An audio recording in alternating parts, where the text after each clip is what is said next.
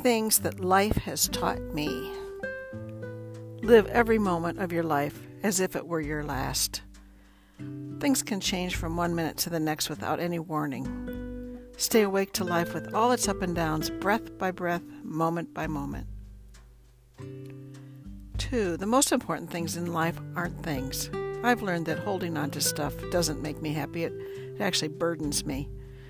Being clutter-free is liberating. I'm still working on that, though. But it allows me to focus on what is essential. Because in the end, you can't take any of it with you. 3. We are only a blink in the universe.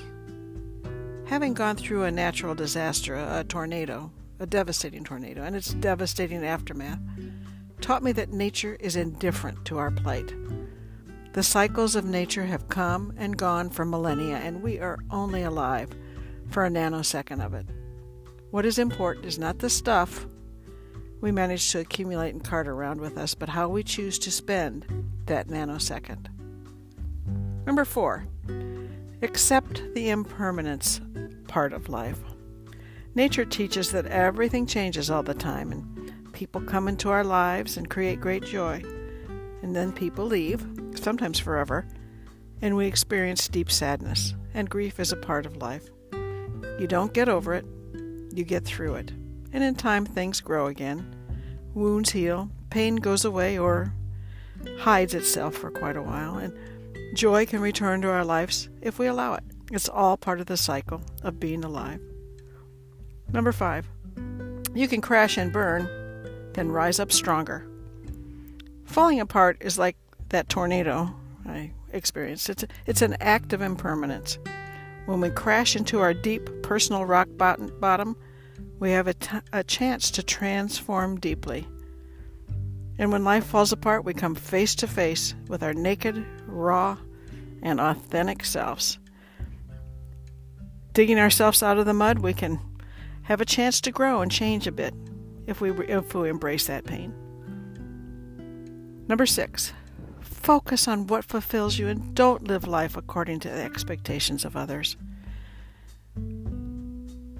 Taking time out to heal is part of the self-indulgent. It was only when I started listening to my heart that I found what fulfilled all of me. I discovered the healing power of writing, painting, and all sorts of creative endeavors during my grief journey, and that is what saved me. It made me whole again. Number 7, turning that dreaded 50-plus years and beyond decades was actually liberating. Fighting the aging process is like trying to catch the wind. Go with it. Enjoy it. Your body is changing, but it always has been. And so don't waste time trying to reverse that. Instead, change your mindset to see the beauty in the new. But here's the secret. Knowing that your time is slowly running out frees us from the need to please others. Aging teaches us by hook or crook that there's no point in believing that you'll never live up to the expectations of others. As we age, we learn to pay attention to what really matters. It's no longer about the outside, about looks and appearances. It's about what happens on the inside. Number 8, believe in yourself. Follow your dreams. Don't doubt yourself, and don't let anybody steal your self-confidence. Number 9, be compassionate to yourself and others. In the words of Dalai Lama, if you want others to be happy, practice compassion. If you want to be happy, practice compassion. So the next time you make a mistake, forgive yourself and practice self-compassion.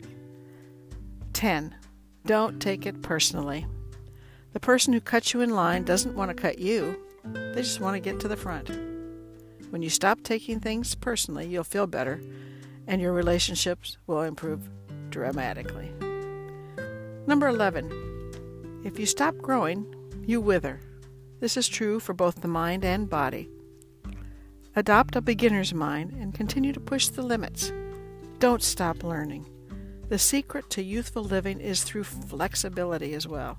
Yoga or Pilates, which I do religiously, is an excellent way to stretch both your mind and body. 12. Stop wasting time being angry. We waste our own time and energy because we rarely achieve our attention. We usually want either the other person to feel as bad, if not worse, than they made us feel, or we want to get their attention. It almost never works out that way. Most of the time, the other person is oblivious to our anger. Spend your time and energy on more productive activities. 13. Tough times will pass if you hang in there. After being around for a few decades, you learn that life travels in cycles, and the one thing you can count on is change. Eventually you'll emerge from those tough times and things will get better again. And it helps to retain that hope in your heart and to keep looking for the things you can be grateful for. Number 14. Using your talents to help others leads to happiness. I want to say this to every person hearing this. You are better than you think you are. You have more strengths, more gifts, more talents to share, and the more you focus on them and how you can use them to brighten the lives of others, the better your life will become. Number 15. It's never too late to discover new things about yourself. It's never too late to discover latent talents you could put to good use in your life, creative life, or your career. And what else might you be able to do, and do well, that you haven't even thought of yet? Keep finding ways to grow, to try new things. Try and discover interests so far out there that in earlier years you would never have ever considered it, and you just may be pleasantly surprised. 16. Time in nature is critical to good physical and mental health. There are countless studies showing the health benefits of time in nature, and I know personally when I get out, even if it's just for a walk, I feel better afterwards. Walking on a dirt trail surrounded by trees while listening to the water gurgle in the creek reminds you of the simplicity of life and brings you back to the essential nature of who you are as a human being. It's worth making time in your schedule to get off the pavement and out where you can fill your lungs with fresh air as frequently as possible. 17. The little things really do make life worth living. It's a cliche to say that the little things matter most, but it's true. They really do. Spending time with loved ones, taking a walk at sunset, stargazing, eating an ice cream cone on a hot summer day, playing with your pet, making music with friends, enjoying a delicious meal, or sharing good news. All of these and more help create happy moments that brighten up our daily lives. Watch out for and be grateful for your angels. And I am not talking about the religious angels here, but people who show up in your life and lead you to a better place simply because of who they are. We all receive benefits from these angels along the way, but we often don't realize it until it's too late. My angels include my mother and father, first of all, who always believed I could do whatever I put my mind to. My tennis coach, who through tough love forced me to reach further and dig down deeper into what was possible. Without her, my excellence on the tennis court would never have been achieved. To my dear friend who stopped everything and stayed by my side for 3 days after I experienced a horrific trauma. None of us gets by in life on our own, and we all have angels that make the journey a little easier, so be on the lookout for them, and as often as you can, let them know how special they are. 19. Everyone is fighting some sort of a battle. Be kind and understanding. You never know what has happened to them today or in the days past. 20. Life is too short. Always drink the best champagne and wear the expensive perfume and take out that fine china or whatever else it is. You're just keeping it for a special occasion. Tomorrow is not guaranteed to anyone, and life is too short for save it for that special occasion. Today is that special occasion. So until next week, friends, art on.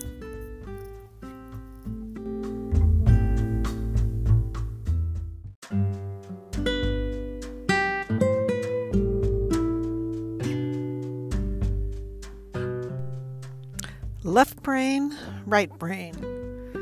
I took one of those online quizzes about whether you are a left brain or a right brain person. No real surprise here, but I did find it interesting as I am a whopping 87% right brain. How accurate this test was, who knows? Creativity is always swirling around in my right brain head. My husband, on the other hand, is a scientist, and he thinks so linear that my creative brain gets frustrated. Why doesn't he follow my circuitous thought process and understand what I am trying to explain?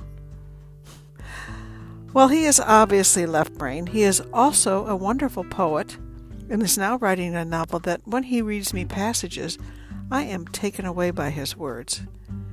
He hasn't taken the test that I took, but my guess is his left brain capacity is much closer to the center than mine. Can a person be both left and right-brained? The term golden brain used to refer to people who use both sides of their brain equally. This is similar to how most people are either right-handed or left-handed, and some people are just ambidextrous. Some contend that right brain and left brain people is a myth. Although they obviously believe we have different personalities and talents, they believe there is no reason to believe these differences can be explained by the dominance of one half of the brain over the other half. My unscientific brain tends to disagree with this opinion, but I will defer to the experts. In reality, most of these traits do associate with one side of the brain. This comes from localization of function or lateralization in the brain. The brain is divided into two hemispheres, which are able to communicate with each other through a bundle of nerves called corpus callosum. By studying people who had their corpus callosum severed to treat epilepsy, scientists were able to figure out that each side of the brain processes certain information that the other side doesn't. I feel, I know in my soul that every person is creative and every person is an artist. Whether currently aware of this or possibly they have yet to tap into their inspired creativity. Can you be a linear creative? Heck yeah. Engineers and architects come to mind. So how does all of this fit into the theory of left brain versus right brain? It only makes sense to me to cultivate and use both sides. Treat your brain like a muscle, and all muscles need exercise. It's important to allocate time to exercise both sides of your brain by doing activities that are geared towards them. At the same time, you need to know when to give one side a break and focus on the other. If some days you're feeling a creative spell, then hey, roll with it. But if on the other days you're lacking inspiration, then do some admin type of work, list building, budgeting. You get the idea. Separate the spaces. Have a space for your creative activities, a studio or a separate room or a space allocated for that. And for your tedious, linear, professional type activities, get a desk or go to a coffee shop, but keep these areas separated. Just as it's not good to watch TV or eat in bed, it's important to keep your creative space separate from your professional logical one. These two hemispheres that coexist together on a daily basis, but have fundamentally different sets of values and therefore different priorities, which means that over the long term, they're likely to come into conflict. And although each is crucially important and delivers valuable aspects of the human condition, and through each needs the other for different purposes, they seem to be destined to pull apart. Whether you are right brain or left brain, try to harmonize the brain hemispheres. Become a master of your mind. Creativity isn't limited to only the tangible physical forms of art. It also runs through everything in our lives. The world needs more creativity, creative thinkers, more idea makers, more beauty. Next week, we will visit how to sauce up and ignite your creative juice. If you like this eclectic and kind of assorted podcast and want to help support it, then please hop on over to the link in the show notes and buy me a cup of joe. Much thanks if you do. So go out and make the world a little prettier with your right brain. And until next week, friends, art on.